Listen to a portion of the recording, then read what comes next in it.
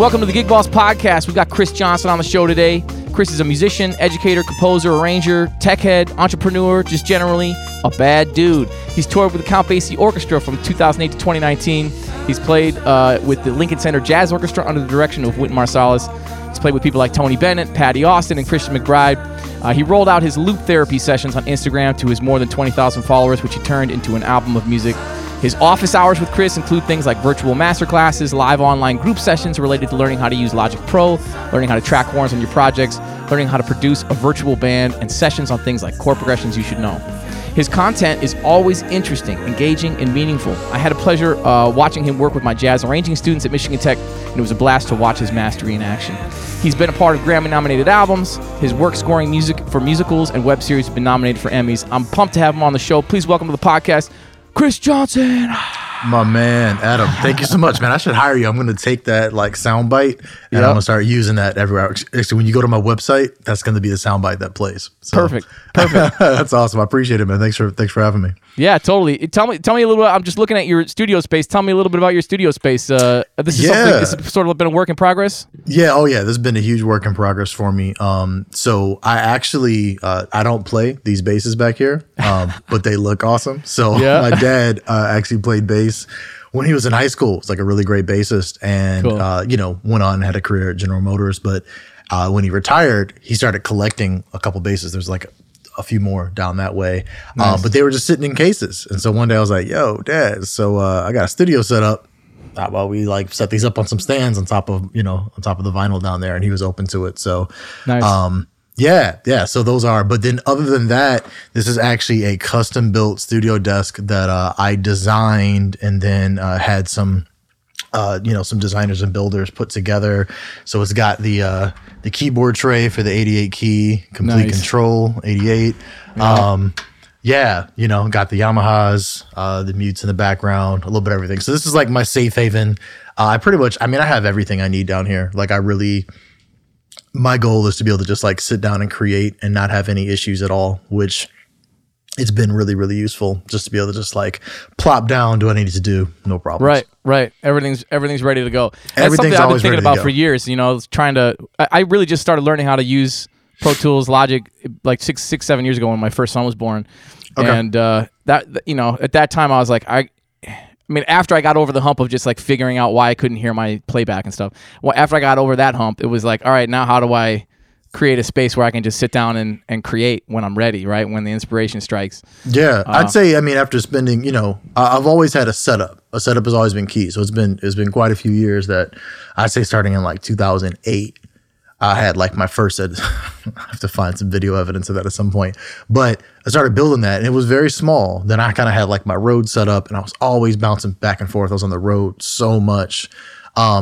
This was kind of like during the pandemic was the first time I could think of in maybe ever that I was like stationary.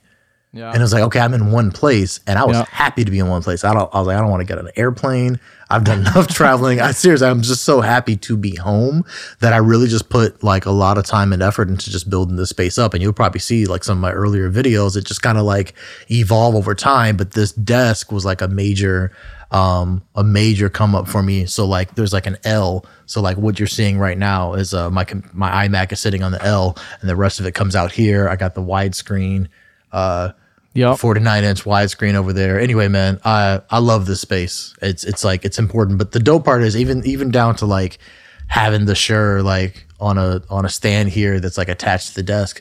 I like being able to sit down, everything's ready to go, and I can just create right away. Yeah, that's cool. So you mentioned your dad was a bass player. Does your dad play bass again now, or did he just quit and never play again? No, got busy, raising kids, having a family, having a career outside of that. But yeah, both my dad played bass. My uncle was a really great keyboardist who toured with Quincy Jones and Brothers Johnson and stuff like that. Come on. But both of them, I'd say by the time I was growing up, had kind of like just like veered off into other paths. And so actually my cousin Lauren is a percussionist in my group. Her and I are kind of like carrying the musical tradition forward, Yeah. I have another cousin who's a rapper, another one who's a singer. So it's like music is like strong in our blood, but I'd say for this generation, like maybe we're a bit more open to it being like our long-standing career. You know what I mean? Sure. Which is interesting because it seems like maybe Detroit in the, Motown era may have been easier to make. I don't know, like as a player to make maybe easier to make a living that way. Yeah, I just say it's different, But like for the longest time, it's like, what's the serious thing that you do? The serious thing you do is you go and you get a job and you get a mortgage and you do this, and I'm not knocking that. Like that's like the path for a lot of people, but to be like, I want to go be an artist, I want to go be a musician is like, I think maybe a privilege that is a bit more accepted now than it used to be, but there's still a lot of stigma around it. And it takes a lot of audacity too. I mean, there's a certain audaciousness you have to make that decision, right? I mean, absolutely. And ego maybe too. I mean, or like even naivety, depending on where you're at in the process. But right. That's really cool. So General Motors, like the car industry in Detroit, is kind of what brought your family there? Yeah, well, actually, my family's from here, so yeah. Oh, okay. My dad and my mother were both born in Detroit. My dad was in Grand Rapids for quite a few years as a kid. My mom grew up right here in Detroit, and both graduates of Cass Technical High School, which is like a really famous high school for music and so many other things. And I grew up in Southfield, Michigan, which is just a suburb right outside of Detroit. Okay. Cool. So it seems like you live in this space that a lot of musicians live in, where you're teetering between being like a full-time artist and being an educator. Can you talk a little bit about your relationship with teaching versus your relationship with artistry? And from experience, I know that these things can be complementary, but they can also be at odds, right? Yeah. I mean, honestly, for me, they're really intertwined. I remember when I was in high school, when I first got serious, it was my high school band director, who's still a really great friend and my mentor, Damian Crutcher. It was actually seeing him teach music and seeing the way that he touched my life and the life of so many other of my peers.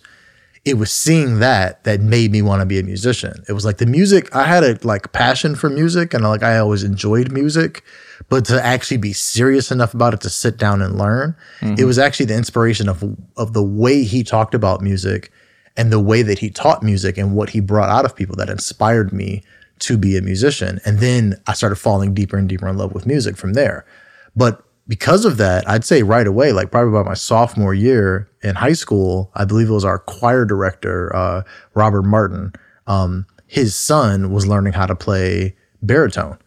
And so I had my first private lesson student, like either my sophomore or junior year of high school. I was showing him how to like do the fingerings and read the music and going through everything. So, and then I became assistant drum major. Then I was drum major. And then I was like the co-teacher of our theory class, even back when I was in high school. And like so many things, like I always had this approach of as I learned something, the way that I reinforced it to myself was to immediately teach it to somebody else. So even if I had learned it like 2 days prior, I was like, hey, I learned this cool thing. Let me show you. Yep. So education to me has always been a part of my artistry, and like the sharing, the sharing component has always been really huge. And then, so from there, when I went to Michigan State, I was a double major. So I was really, really busy, especially my first couple of years, because I started off as a double major of music education and jazz performance. And I was on scholarship for both the classical trumpet studio as well as the jazz trumpet studio. And so my freshman year, I still can't believe I did this. My freshman year, I was playing in a wind ensemble, a brass quintet. I was playing in a jazz combo, 2 big bands, and an octet. And I was taking about like 21, 22 credits between jazz studies and music education. And I was taking both trumpet, classical trumpet lessons and jazz trumpet lessons. In retrospect, I don't know what I was doing, but for me, it was like, I wanted to do everything. It was like, I really loved all of it. So it was like, let's do all of it, Sure. And that had always been my approach. I mean, eventually I did end up focusing and became, primarily just the jazz studies major, but stayed involved with the classical trumpet studio, which was nice. And that's like horn on face, 8 hours a day at least? It was not helpful. I was fatigued all the time. Right. Who knows? I mean, maybe it was helpful. I don't know. Maybe I built up some endurance or something, but like, my experience was like my face was just tired all the time. Yeah. I remember leaving college and being, I was in a similar boat where I was playing classical and jazz, and I was in brass quintets and jazz bands. And like, I remember leaving college and not having to play so many hours in a day, and my range just went up by like a third or and I was like, all of a sudden I could play these notes that were inaccessible to me. Right. In one sense, you think that it's going to be so like, oh yeah, build my endurance up. In another sense, it's like, no, you're just going to hurt yourself. Yeah, you're just fatigued all the time. Actually, my teacher told me that when I came into Lawrence. He was like, you practice too much. You're hurting yourself. He's like, you need to play piano more. And I sort of wish I had done a little bit more piano playing at that time and took that a little more seriously, because that's become such a huge part of what I do now as a writer and as an educator. Like, you're sitting down at the piano with private students or with your classes and playing through tunes or whatever. Man, if I had taken that more seriously then. And that's what's funny is I actually got similar advice and started doing that more, and actually got really serious about composition, about piano. Yep. And a lot of times it was like, I wanted to keep practicing. That was the best thing I could do, is like put the trumpet down for a minute and just go over and deal with the keyboard. Right. But yeah, from there, I dropped music education after a while. I had to find a concentration, but still continue to teach. I mean, I had my first artist in residence at Eden Rapids High School and Southfield Lathrop High School, my old high school. So I had an artist in residence at my old high school. I'd drive down there like once a week. I also had another one in the Lansing area at Eden Rapids. And so I was always teaching. I was always a part of it. And I became a part of the Short Symphony Orchestra educational program as a mentor, eventually as a conductor when I was in grad school. And I was just always teaching. So to me, it's like the big three were teaching, writing, playing. Mm-hmm. It was always in there. I got inspired to create a unique practice system, which I'm actually turning into an app right now. More about that later. I want to hear that. I want to hear about that. I'm really excited for that. And then on top of that, there was, like I was writing books. I was putting this book together, like the anthology of scales and chords, like just trying to document and put things together just to help me and to help my students. And so, they've always been intertwined. Then later on, it became leadership. That became a major component of it. I applied for a job and ended up being the director of jazz studies at the University of Utah for 4 years. And so I was the director of the jazz program there, leading the jazz program. But then since then, now I'm finding myself, I'm the director of a program in Michigan as the director of the community music school through Michigan State University on the Detroit campus. And so administration became a part of it too, is because I think what a natural inclination is, if you're a band leader, you're an educator, you're constantly writing music, you're constantly having people read your arrangements and read your compositions, you have to build leadership skills. You have to build certain skills that are necessary to propel you to that next level. So a natural tendency was to say, okay, on top of that, I'm also going to throw in being an administrator. And so for me, they're all interconnected and important. I think that I can personally be more effective as an administrator now because I'm actively a trumpet player and actively a composer, and vice versa with everything. I think the administration skills that I've built over the years help my music career because it helps give me a different sense of direction, a different sense of knowing how to delegate than I believe that I would have if I just focused on one thing. Sure. So why leave the gig in Utah? Like, you get this cushy. Maybe it wasn't, but you get. I mean, I've heard people call this like the new record label deal, right? Like people got to get a university gig, and so they have steady income, and then they can do their artistry thing. Why leave the gig in Utah? Listen, I had a great experience at University of Utah. I had some wonderful students, made some great, lifelong friends out there in that community. I was divided. I was always divided. So I'm divorced, remarried now, and I have 2 young sons. My sons are now 9 and 11. At the time that I went to Utah, I think they were what were they? They were 3 and 5 at the time. Yeah. And so I was traveling back 2 weekends out of every month. Wow. I was teaching class on Friday. When I got done teaching class on Friday, I'd hop on a plane, get in late Friday night, pick my boys up first thing Saturday morning so I could spend all day Saturday with them, have them overnight Saturday, spend all day Sunday with them, drop them back off with their moms, get back on a plane, and go back and teach on Monday. And the other weekends, I was on tour with the Basie Orchestra or visiting my girlfriend, who's now my wife, in New York. And I was just always divided. I was in Utah maybe 1 weekend out of the month. If I was in Utah 1 weekend out of the month, that was like a good month. But I was always just on the road. I was just always busy. Yep. And I mean, we had a blast. My boys and I talk about that now, how like at that time it was like, oh, we did the most every weekend. So it was like, all right, daddy's coming in town. We're going to go to Chuck E. Cheese. Fun time, yeah. We're going to go to the bounce house. We're going to go to the science center. We literally did like 3 things a day on that Saturday and Sunday. And it was just like, it was amazing. Yep. But I remember, you know, of course it was taking a toll on me. Of course it was like, it was difficult being away from them. It's like, not practical to be a long distance father, you know, as much as I was trying to make it work and as much as I was supporting them. I remember, so this must have been 2018, or Christmas 2018.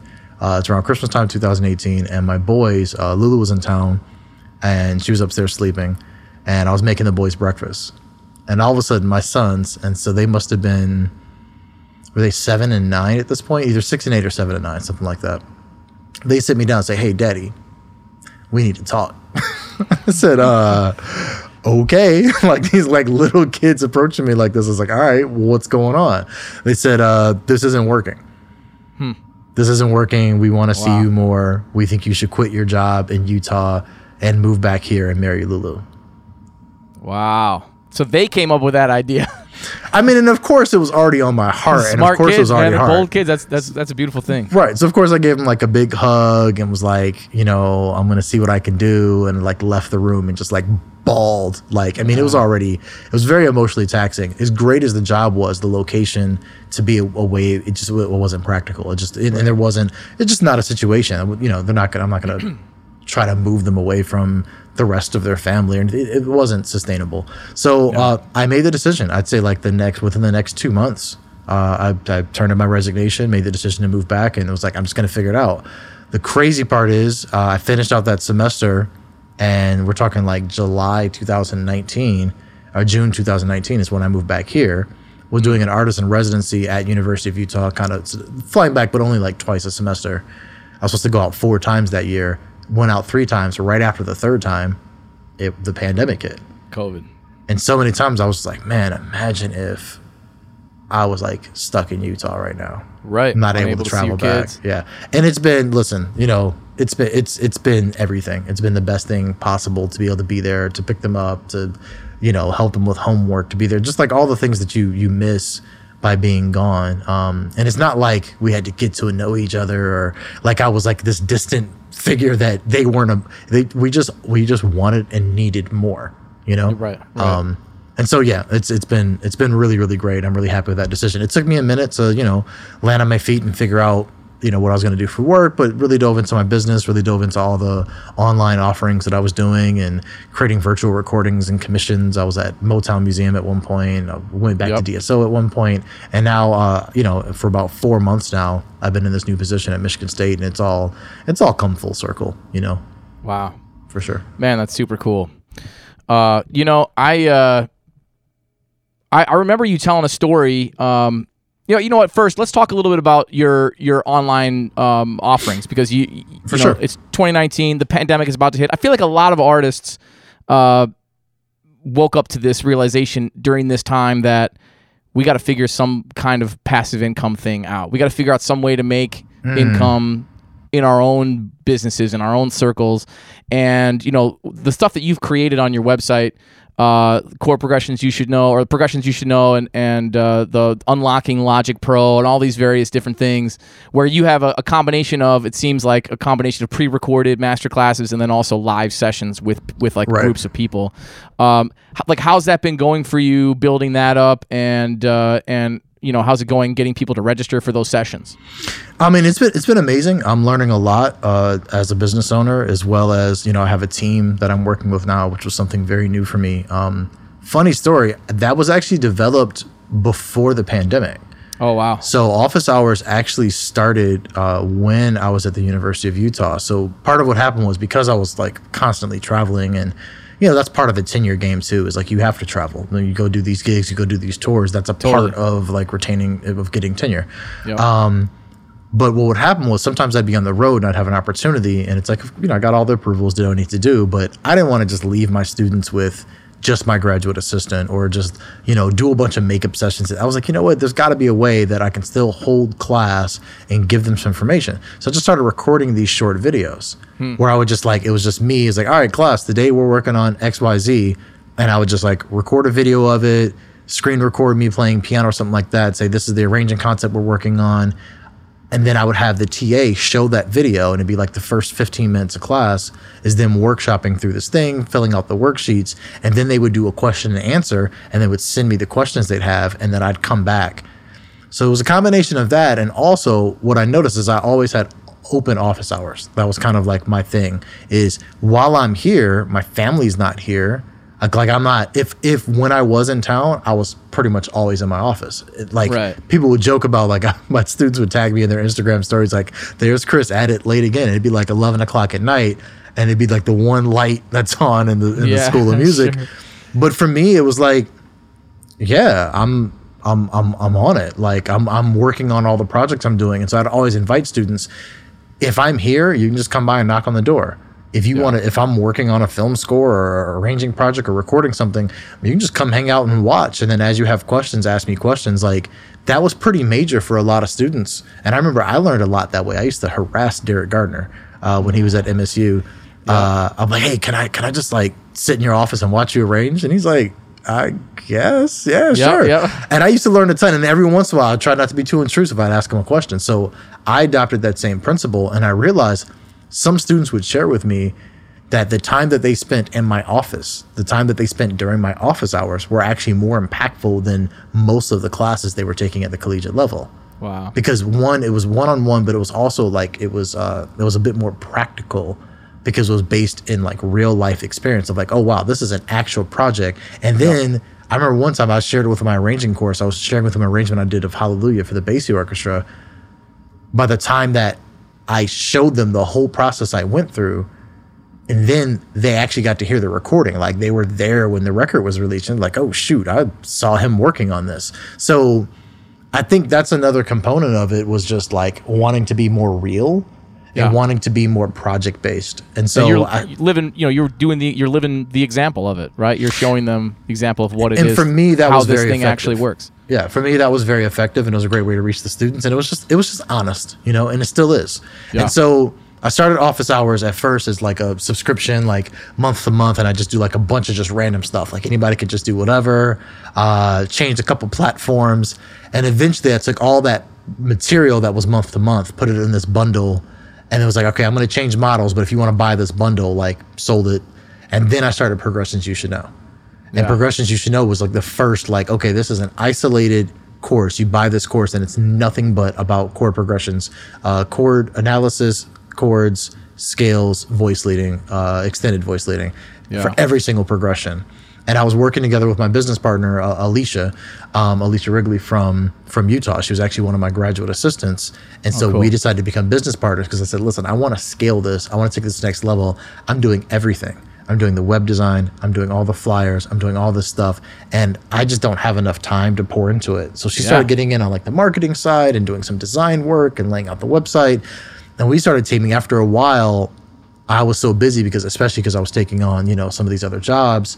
I was like, I need a personal assistant. And so I ended another one of my former students, Anais, who's now my personal assistant. She joined the team. Then I had somebody join on for social media, and then now we have somebody that's working for us. And these are all contracted workers, but someone was taking on like Google ads and YouTube ads. So you're gonna be seeing a lot more of us on YouTube. Great. But my thing was like, I want to build a presence, and as I started studying the models of different businesses that were doing this, it's never just one person. It's a team of people, and it's bigger than me now too. So Alicia's been really key in actually helping me design some of the courses, particularly the Unlocking Logic Pro course that we designed together. And she actually took the course as like part of our pilot group. Cool. But that's what's been important for me is now, okay, whether it's a pre-recorded course like Progressions You Should Know or Virtual Band Production, or if it's a hybrid course like Unlocking Logic Pro, my thing is, what are the things that make sense for you to have access to as a student that are pre-recorded? Some of these materials, I've taught this lesson again and again and again. Let me just record it really well, make it really high quality, document it. Here it is as a student. Now, if you have follow-up questions, just hit me up. Right. Then there are other things where it's like, okay, with Unlocking Logic Pro, the students were really craving accountability. They needed the information and they needed accountability to put it into practice. Great. Here's like about an hour worth of pre-recorded material that will definitely get you to learn how to use Logic. Then from there, we're going to have 4 weeks of classes. Actually, I have one coming up this Sunday. 4 weeks of classes where we meet for 2 hours. I'm sorry, we meet for an hour and a half and just walk through creating projects. I give examples of stuff, walk them through different things, and then they send me projects and I send them feedback videos. Cool. It's been great, man. Honestly, I really prefer this way of teaching versus the traditional classroom. For me personally, it's like, I mean, this is my vehicle for teaching right now, is teaching online, and that's really key. I think people are more comfortable. I record every session so they can go back and they can watch every session and take further notes and dive deeper. Yeah. The students are more present because instead of having to take notes in the moment, they're really immersed in the experience. I'll let them know what materials are already in the pre-recorded videos versus which ones they should probably write down right now. Yeah. And it's been a great resource. And then I leave all the information up on a portal, so anytime they want to come back to it, they just log in and they can watch it. And it's kind of customized too, because we had unique sessions, because we had unique user feedback videos. So if there's somebody listening that wants to do something like what you're doing, and maybe wants to build a team around them, maybe wants to start a company. Did you start an LLC? Did you start a C Corp? How did you form your business? I actually started an LLC when I was in college. It was just incredibly inactive for years. But then like during just within the last few years, finally separated, had like a completely separate bank account just for my LLC. So I have a bank account that's dedicated to my LLC. Only business expenses go in there. Only 1099 income comes in, or money from products sold. My personal assistant is also my bookkeeper, so she makes sure that everything gets calculated. Everything. I would highly recommend just approaching it from an accounting standpoint. And this is the game changer for me. Is when I got to the point where, when I started bringing people on and I was responsible for paying more people than myself, I stopped mixing my personal income and my business income. Because what happened was, there was like 1 month where, just things are just flying in and out. You're doing whatever. Like, oh yeah, I forgot to take that subscription off there. That shouldn't be on the business account, whatever. Suddenly at the end of the month, I had to reach into my personal account and add more money to my business account in order to make sure I could pay the people that I was paying. I was like, this is ridiculous. Right. Like this won't be sustainable in the long run. So I really got disciplined about what I was spending and why I was spending it. And my new philosophy is this. And I actually I'll probably end up doing like a webinar or a course around this. But my new mindset as a business owner is, no one pays Kris Johnson to write an arrangement or to do a master class or to do a gig or anything like that. I don't get paid to do that. Kris Johnson Music LLC gets paid to do that. And as an employee of Kris Johnson Music LLC, I am sent off to do any of these things. And I get a consistent monthly rate that I personally am paid from Kris Johnson Music LLC. Like a salary? I just get a consistent salary that I pay myself from my business that is sustainable. Because as musicians, you know how it is. Like, oh man, I got this $500 gig. I'm going to go spend it on this, this, and this. Yes. If we can get out of that mindset and say, here's my budget. This is what I need to survive. And I'm going to give myself a little bit of room to play with. I'm going to give myself a little bit of room to save. Right. And January, February, it's like you start to run into months where gigs are slowed down. You don't make as much money playing gigs. Yeah. Then it's like, how do I handle these swings? I directed the South Dakota All-State Big Band when Bob Reynolds was doing the All-State Combo the same year. So Bob Reynolds and I got to hang out a little bit, and he talked a lot about this, creating a bank account that's separate from your other thing, paying yourself a salary, building it up enough so that you have enough of like a seed in the account so that you can pay yourself a salary and keep that consistent. And then as you slowly build your salary level up, right? Or build a team and start to pay people or whatever it is. Absolutely. And so like when, if a big job comes in, it's not like I get excited. I'm like, oh, I can get this. No, not at all. It's okay. Great. The business account is healthy. We have what we need. If something comes up, it's like, hey, I really need to add this piece to my studio, which I don't need to add anything else to my studio. I went a little crazy last year. Yeah. But if something comes up, it's like, great, that's a business expense that's reasonable, but it keeps me disciplined as well. Yeah. And as it increases, I try not to increase my lifestyle. Right. my And lifestyle. that's like basic financial literacy too, which is something I've been trying to figure out. This is my first like real job as well, or as an educator. It's like my director of jazz studies at Michigan Tech. Before this, I was adjunct at a couple different universities and colleges, but I was mostly just a full-time player. And it was like that. It was feast or famine all the time. And I was constantly trying to get ahead of it and stay ahead of expenses and stuff. And it's not like we ever even bought anything crazy. It's like anything I would buy would either be to continue to do music at a high level or, to feed my family. But it's like still it became this constant struggle. Like, how do I get ahead of this, and how do I, how can I structure my finances? Absolutely, to be more healthy. And to me, what I'm amazed, I'm just amazed this isn't taught. And maybe people don't know, or maybe the people at the university level, it's like they never figured it out because they're like, oh well, I'll just start teaching at this university and everything's taken care of now. But for me, it's like, that's me. Yeah, but it's very teachable. Yeah. Now that this information's here, but that's part of it for me. This goes back to like what I talked about when I said I like my approach even when I was in high school. Oh, great. Now that I learned this, I immediately want to teach this. Yeah. Yeah. I get really excited about like sharing. I mean, often when I talk about jazz arranging, I usually tell people I got this from my Solomon. That's right. Right. Me and Solomon. Solomon one time, Solomon Parham, one of my best friends. He was my mentor when I was in high school. Just an amazing dude. Yep. One time he asked me, he's like, Kris, he's like, is it lonely? I was like, what do you mean? He's like, the amount of information that's in your head about arranging and these different things that like you probably don't have a lot of people to talk to. Yeah. Is it lonely? I said, you know what? It kind of is sometimes. There's certain things where it's just like I got all this like dope stuff I'm doing, but like I don't necessarily have a bunch of people that understand it. Sure. So part of what has been really cool, has been having this platform to be able to share. I'm starting a Patreon right now, which is going to be like less educational and more like behind the scenes of just like, yo, I'm in my studio and I'm working on this arrangement. I'm just going to screen record. And if you want to watch, like, chime in. That's probably the thing I missed the most about being on campus, honestly, was like, just show up and just watch me do my thing. Right. Have you done Twitch streaming at all? Anything like that? Yeah, I haven't. I think I'm going in the direction of, I've thought about that. I'm going in the direction of the Patreon because I think I can get the quality like a bit higher for what I want. And then I can include other stuff into. We'll do like a couple of prompts and different things. I'll make sure I let you know like when that gets approved, when that goes out. But for me, it's like, I'm finding a lot of value and I'm finding a lot of personal satisfaction and being able to share this information and watching people be helped. There's a couple of students of mine who like I shared even something as simple as my finale template with. And every once in a while I'm on their story and I'm laughing because I'll see a lead sheet and I'm like, I know that font. That's Optima. Yeah. That's that Optima font. And like you're using my template. That's exactly what that's for. So it's like a scalable, measurable change and impact that I'm making on my students. And I take a lot of pride in that. We're just going to pause there for a sec to say that this podcast is brought to you by the Gig Boss app.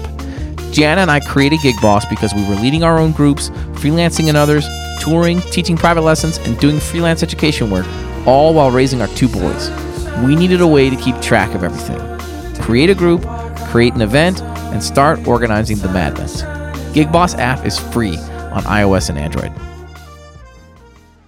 Yeah. So are you purposefully giving some things away and then keeping some things behind a paywall as a way of like gateway for people to find you and your content? Yeah. I mean, for me, I give a lot away. I'd say I give like, I don't know, like, do you follow Gary Vee at all?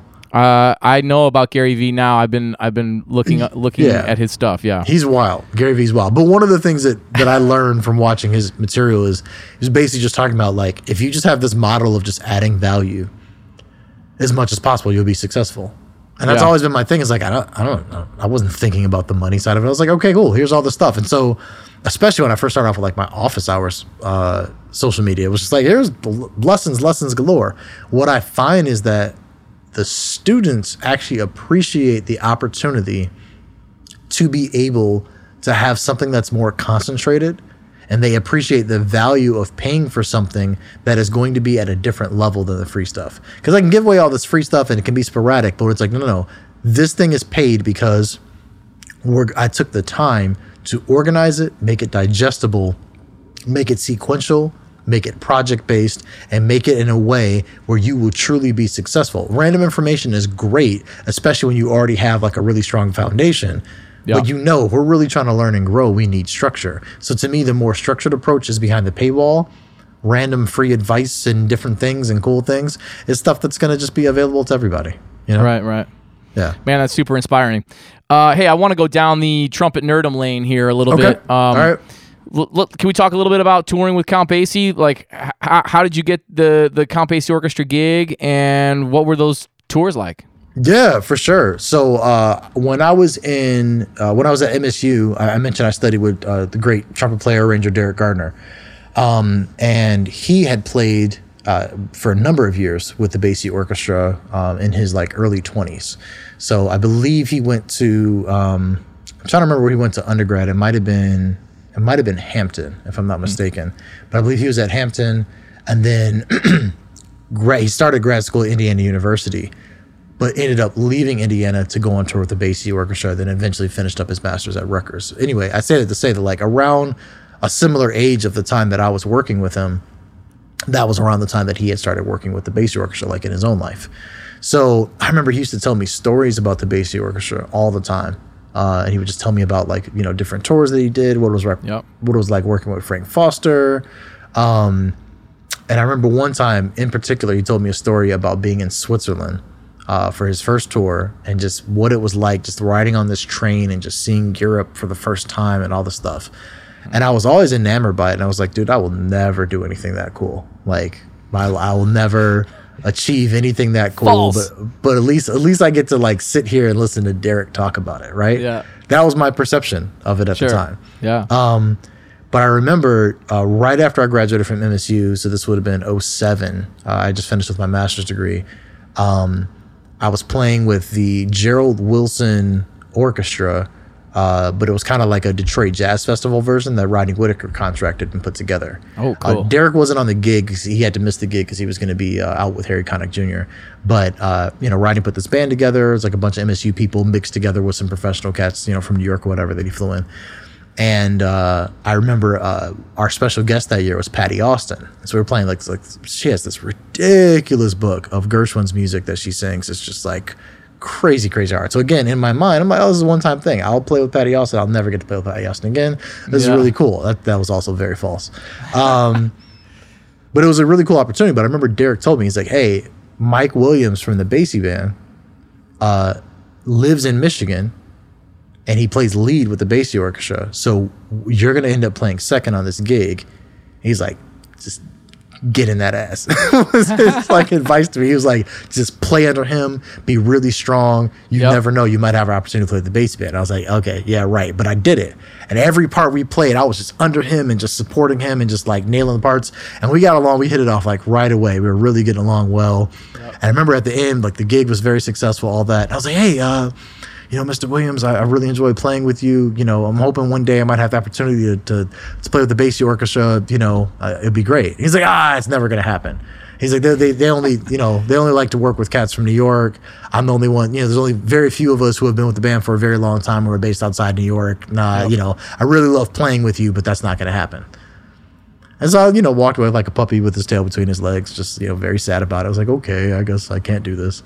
But then, next thing I know, like a few months later, like this was like September, I'd say by like November, I get a call from Derek. He's like, you're about to get a phone call from D. Askew, the manager of the Count Basie Orchestra, because they want you to go on tour with them. I was like, Derek, stop playing on my phone. Things are really hard right now. Like, it's not funny. He's like, no, I'm dead serious. Get ready for the phone call. And he hangs up. Next thing I know, I get a phone call from a Jersey number, and it's D. Askew, and she's like, Kris, you were recommended by Derek Gardner. We got a tour coming up that we want you to be on. Basically, Freddie Hendrix, great, ridiculous trumpet player, Freddie Hendrix, he was with the band playing third trumpet, got a gig touring with Alicia Keys.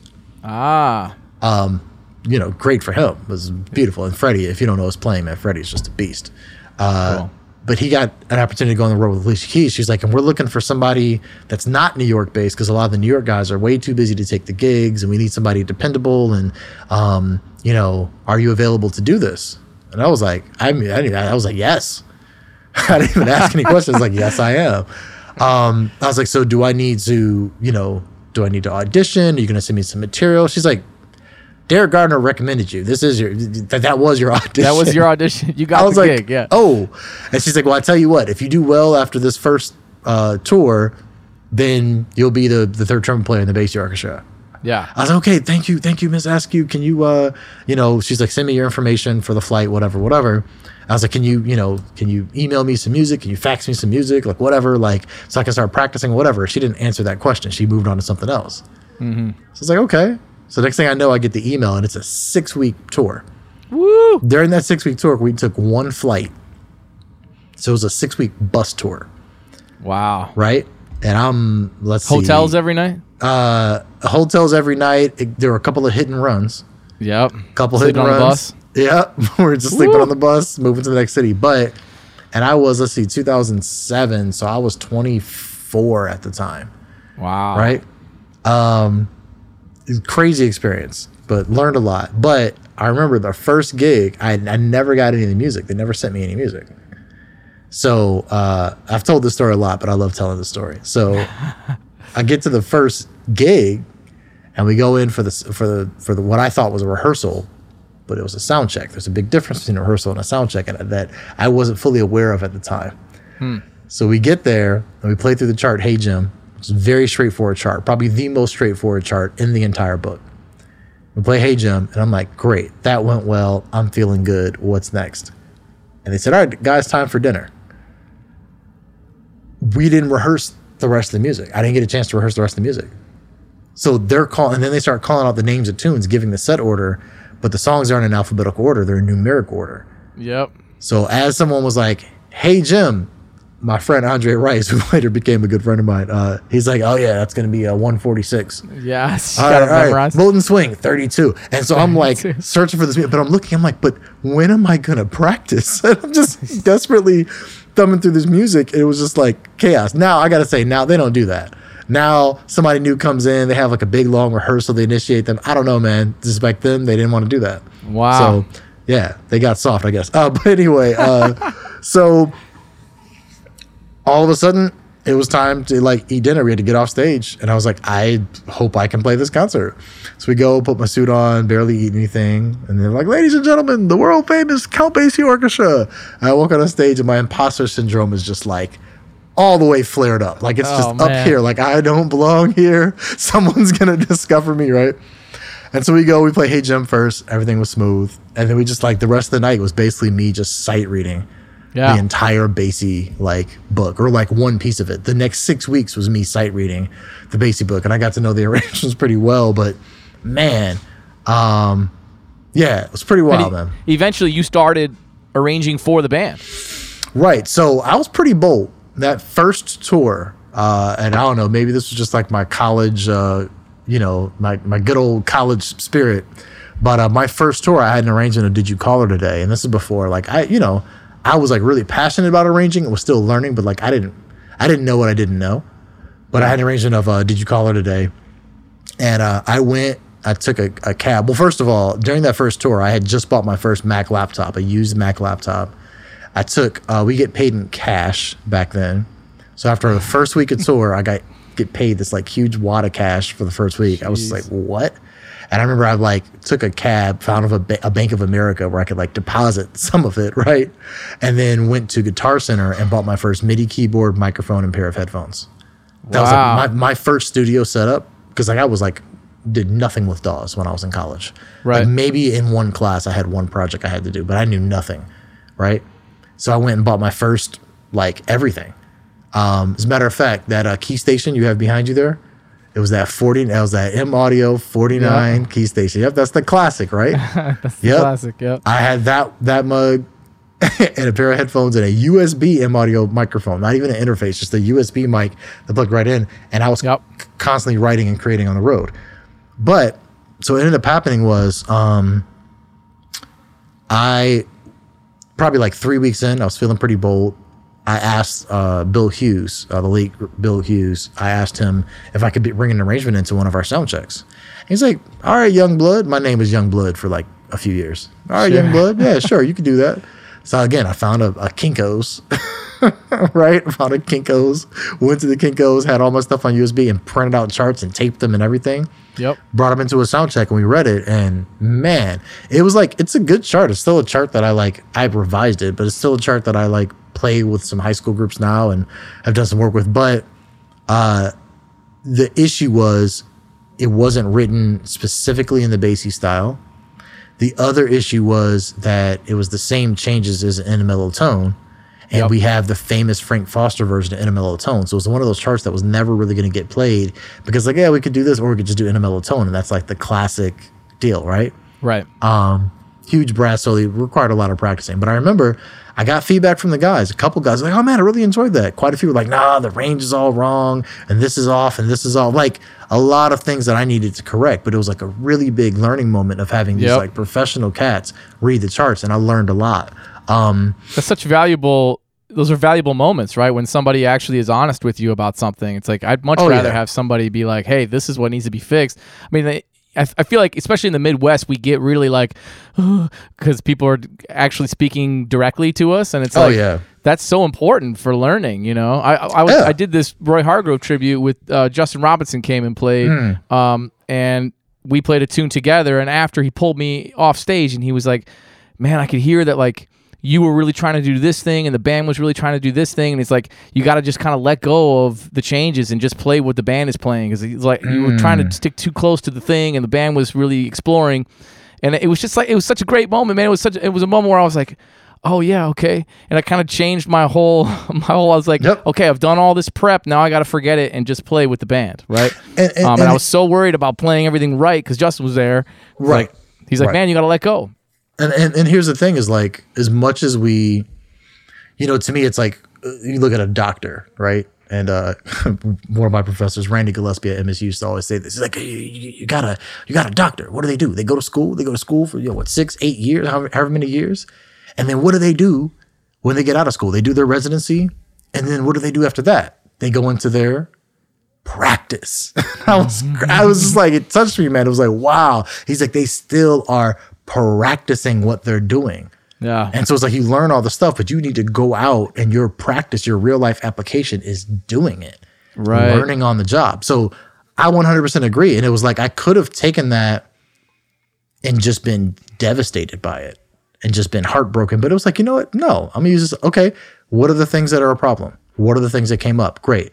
The next time I brought an arrangement, and it was like a few months later, it was a first European tour that I ever went on. And it was 2008.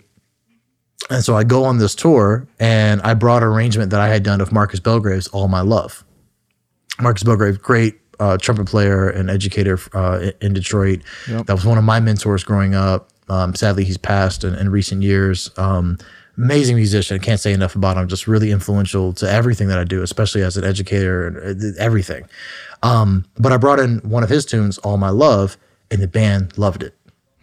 It's funny. I revisited that because I'm going to play that on a concert that's coming up, and I had to edit a lot of things, but it worked. It was cool. The vibe was cool. Yeah. And I remember we rehearsed at the sound check a few times, and we were in Italy. And then all of a sudden, I look at the set list, and All My Love is on the set list. Ooh. And from that moment forward, I'd say like almost every night for like the next like 2 years, like we would play All My Love like very often. I was just, man, awesome. I was just so touched. I was thankful enough to get a recording from when we played at New Trier High School. Then from there, I left the band for a little bit when my kids were first born. When I started touring again, a Christmas album came up, and I was asked to arrange Sleigh Ride and Let It Snow for an album we were doing. That was my first time writing for a project.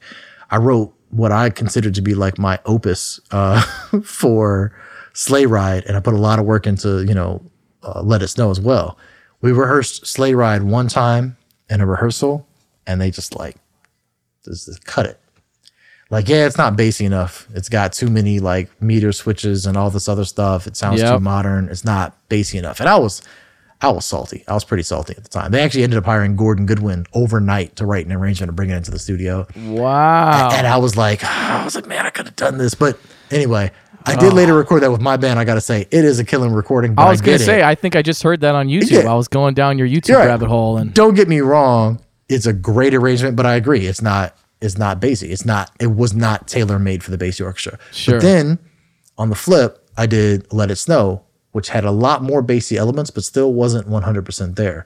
We were working with Greg Field, was producing the recording, and we were at Capitol Studios in LA. And I remember he pulled me to the side and he was like, Kris, I just feel like you got this like figure that the rhythm section's playing. Basie Orchestra wouldn't have done that. They would have like swung through that and let the horns play that figure, this and this. He's like, man, I don't know what we're going to do. I was like, no. I said, tell me everything. So I took the score out, and right there in the moment, I marked up. I was like, He's like, Kris, I don't know if we're going to be able to make these changes. We got to record. I said, if just give me an opportunity to do it. He's like, all right. I went and grabbed everybody's parts, laid all the parts out in Capitol Records, like on the thing, had the score pulled up, and just started circling, like, don't play this figure, change these things up, rhythm section, swing these changes here. I just edited everything by hand on these charts, marked everything up, took it back in, like, all right, let's go for it. And Greg had a lot of great ideas about things that we should do. And it was like, I didn't write anything new. It was all the same material. It was just like, don't play this. Great, this is here. Try this instead. And Ellis Marsalis was the featured soloist on it. And it ended up being like this just like really, really strong track that I'm really, really proud of. But what it made me learn is I have my own voice in my head of how I like to write and how I like to interpret music. Yep.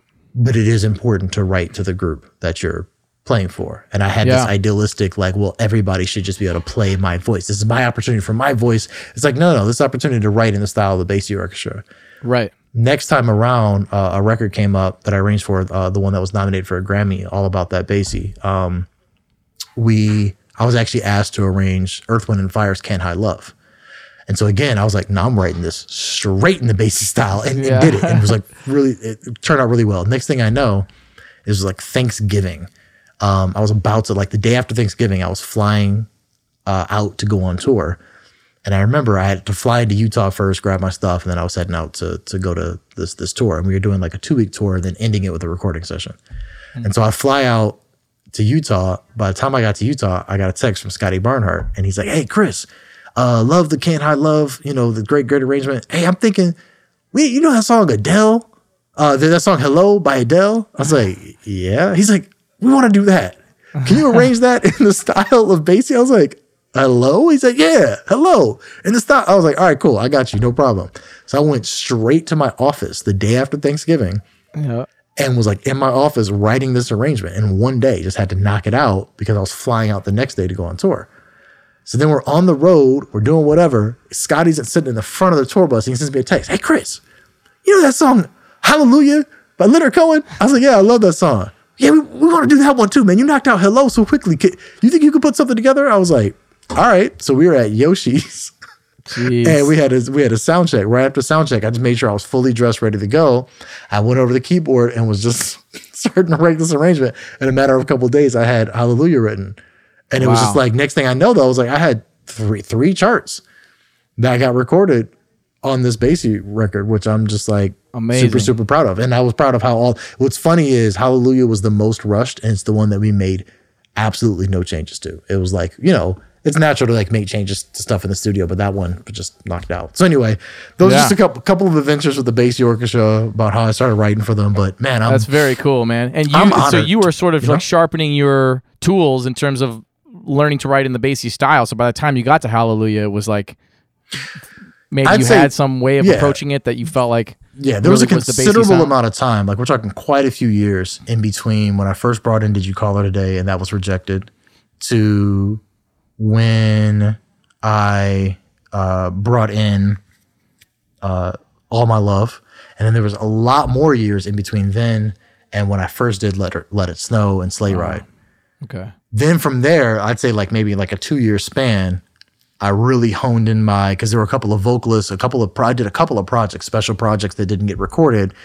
But like I wrote, after that Sleigh Ride incident, I wrote everything straight in the Basie style. And it was all in me. It was really a choice of like, I've been playing all this music. I know all the figures. I know the style. I know the harmony. I have all the tools. I just need to make the decision to like basically humble myself and just be like, cool, let me write in this style. And then since then, like, it's great. I've been called on to write quite a few arrangements for the group, and they know I can like nail it in that style. It was more so kind of like an arrogance thing almost, or like a maturity. Let's say maturity. It was like a maturity thing of, yo, this is what the gig is. The gig is write this. You're not going to get up and play Shiny Stockings and play a Woody Shaw solo. Right. Like the gig is play this style. Yeah. You know, and so how do they handle how do they handle royalties for those tunes? Like were you paid for the arrangements? Yeah, I was just paid. I was just paid for the arrangements because, you know, it's an arrangement. So all royalties would be due to the original composer. But, you know, got a paycheck to actually write the arrangement, and that was it. Right. Cool. Yeah. You know, I remember you telling. I feel like you told a story, and now I'm wondering if I made this up in my head, that you, when you were playing with Lincoln Center Orchestra, were you like flutter tonguing instead of growling, and then somebody was like, "Hey, go home and learn how to growl"? Did you tell that story? So that wasn't when I subbed. I subbed with Lincoln Center one time, and this was like about a year ago. Great experience, man. Really beautiful. Yeah. But no, it was actually in a master class when I was in college. Oh, okay. When I was in college, went and came to MSU and did a master class, and I was playing the song "The Shepherd" by Duke Ellington, and and when came and did a master class and like led this master class with me as the soloist on that piece, and I was fluttering everything. But he's standing next to me and he's playing this, and like, bro, I just learned so much. I heard what he was doing. Yeah. I felt what he was doing. And I had listened to recordings of him, and I never knew how he got the sound that he got. But when he was next to me, it's like, oh, that's how you do that thing, you know? So yeah, definitely just hearing him like physically growl and like sing an extra note to get this sound out was like life-changing, you know? Yeah. I heard Terrell Stafford tell a really similar story about subbing it, I think maybe with the Vanguard Big Band with Faddis playing lead trumpet, maybe. It was some band. It was a band in New York City. This was like 2006. He told the story where he was on the gig and he was flutter tonguing to growl, and Faddis was like, "Go learn how to growl, or you're not on the gig." You know, something like that. Wow. And Terrell was like, so I had to figure out how to. And I remember hearing that in 2006 and being like, I still can't figure it out. And even just in the last couple of years, I figured it out finally. Oh, good. And it's such a different thing than fluttering. I mean, it's like it has a different velocity, a different visceral feeling to it, right? Yeah, than fluttering. Absolutely. And now I like it, and so now I have to be like conscious about not doing it. I'm like, don't do it all the time. It's too much. Yeah, exactly. But it's a fun thing to unlock, man. Yeah, absolutely. And you know, for me too, it's like I'm thankful that playing with those sounds and learning how to be expressive in different ways was like a pretty important part of my upbringing, especially when I was in college. I mean, I was hanging around Wycliffe Gordon at one point, who taught at MSU, this masterclass with Winton. And so I picked up on a lot of that type of stuff, and I've always just naturally wanted to incorporate like unique sounds into my playing, for sure. Cool. How'd you get started like scoring web series and musicals and stuff like that? Was that stuff that started in college, or did you do that after? Yeah, it was something I always wanted to do. I was always very interested in musical theater as well as film. For me, it was like Spike Lee films and hearing Terrence Blanchard scores or Bill Lee scores, you know, in some cases. That's what was transformative for me, was just like seeing like just like these like super like black movies, like super African-American culture, like beacons, you know, and then hearing like this beautiful like orchestra play like the sound of like the Black American music canon, like those sounds translate into orchestra. I got really serious about it. Terrence Blanchard's Jazz in Film was very transformative for me as well. Cool. And so it was something I was always interested in, but just never had the opportunity to. And like, man, technology has exploded in the last 20 years. Yep. You know, so back then it was like, it just wasn't as accessible. But I remember I was already with the Basie Orchestra, and there was a website called Mandy.com that was like the Craigslist of like the film world, right? Where you would just go in and just like basically like search like film composer needed. And it was like they had everything from like, you know, like the Griffiths and the like, you know, cinematographers, all that stuff. But you would go in and I would just like apply for these listings. And I just had like a spiel like, hey, here's some of my recorded music. That's what I want to do. But like a lot of these were like free opportunities. But I couldn't get any of them because I didn't have any of my music synced to film. Finally, Lisa Robinson and her other producer, who I'm actually working for a project for right now, Phil Branch. They really liked my music, and they had a project, a web series that everyone was just doing on love. Everybody was doing for experience, writing and directing and shooting and all this stuff for the first time. It was called the Punani Diaries. And it was hilarious. And I actually got selected to write the music for that. And I figured it out. I was scoring in GarageBand. Wow. Like where you couldn't even do tempo changes. So like I'm writing this in GarageBand. Eventually I got Logic and it like changed my life. It got so much easier. But yeah, I was just like figuring this thing out, and I was producing in Reason and like recording trumpet in GarageBand and figured out a lot of stuff. But it was like this was like a great experience. So I really kind of cut my teeth with that, and then over time did another project for Phil like years later, another one for Lisa years later. Started working with other directors, but like that first piece to be able to have any form of reel to be able to show this is what my work looks like. I think it's different now. Because now, like, I see a lot of young composers, they just go to YouTube, grab a video that they can, and just, like, rescore it. It was, like, not quite as accessible back then. But, yeah. Now it's at the point where, it's great. I get a lot of contacts that I've made over the years that have been able to see my material that can easily go and check out my website and see what materials I have up and go from there. Then you can get new opportunities from that. Yeah, for sure. That's cool. Are you thinking about scoring major films someday? Is that a goal? Oh yeah, absolutely, man. I'd love to do that. I did do a web series that was featured on Issa Rae's YouTube channel called King Esther. That was written and directed by my friend Dewey Gerard. Just brilliant. And that was actually nominated for an Emmy. Cool. The score wasn't, but the actual project was nominated for an Emmy. Yeah. For me, I'm constantly doing that. So like I'm working on this documentary right now. Scored a concept piece for Dewey for another project. Listen, man, it's just a matter of time as far as I'm concerned. Sure. I don't live in LA, so it's not like a full-time deal or whatever, but I'm always excited to write for film. And it's a huge passion of mine. Like, that's why I got all these sample libraries. That's why I got the studio, to be able to do that stuff. So, hey, you mentioned Black American music. You mind unpacking this for me just a little bit? You know, the word jazz, when it started to gain prominence, Duke Ellington went to Fletcher Henderson and was like, they're calling our music jazz. We got to come up with some other name for it, right? Miles Davis spoke out against it, wanted to call it social music. Lee Morgan wanted to call it black classical music. Max Roach would lecture about it. Charles Mingus. I mean, like all the major names in the music spoke out against the word jazz, essentially. A name that was given to them by white journalists. Right. Nicholas Payton has rekindled this conversation. What does Black American music mean to you? What's your relationship with this conversation of jazz versus Black American music? I've heard Wynton Marsalis go like, we're the only people that create an amazing new art form and we want to run away from it as fast as we can. So there's people on the other side of the conversation too. Where are you at with that?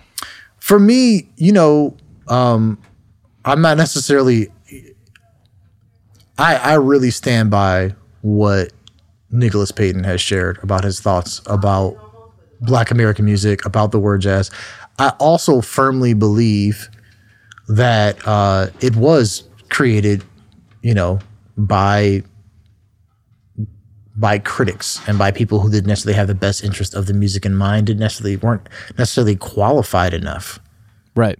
Weren't necessarily qualified enough to be able to name it. And I believe that happens commonly in our culture, where it's just like these culture vultures come around and just create something on our behalf and take the music of people of color. It happens all the time. It's a very common thing.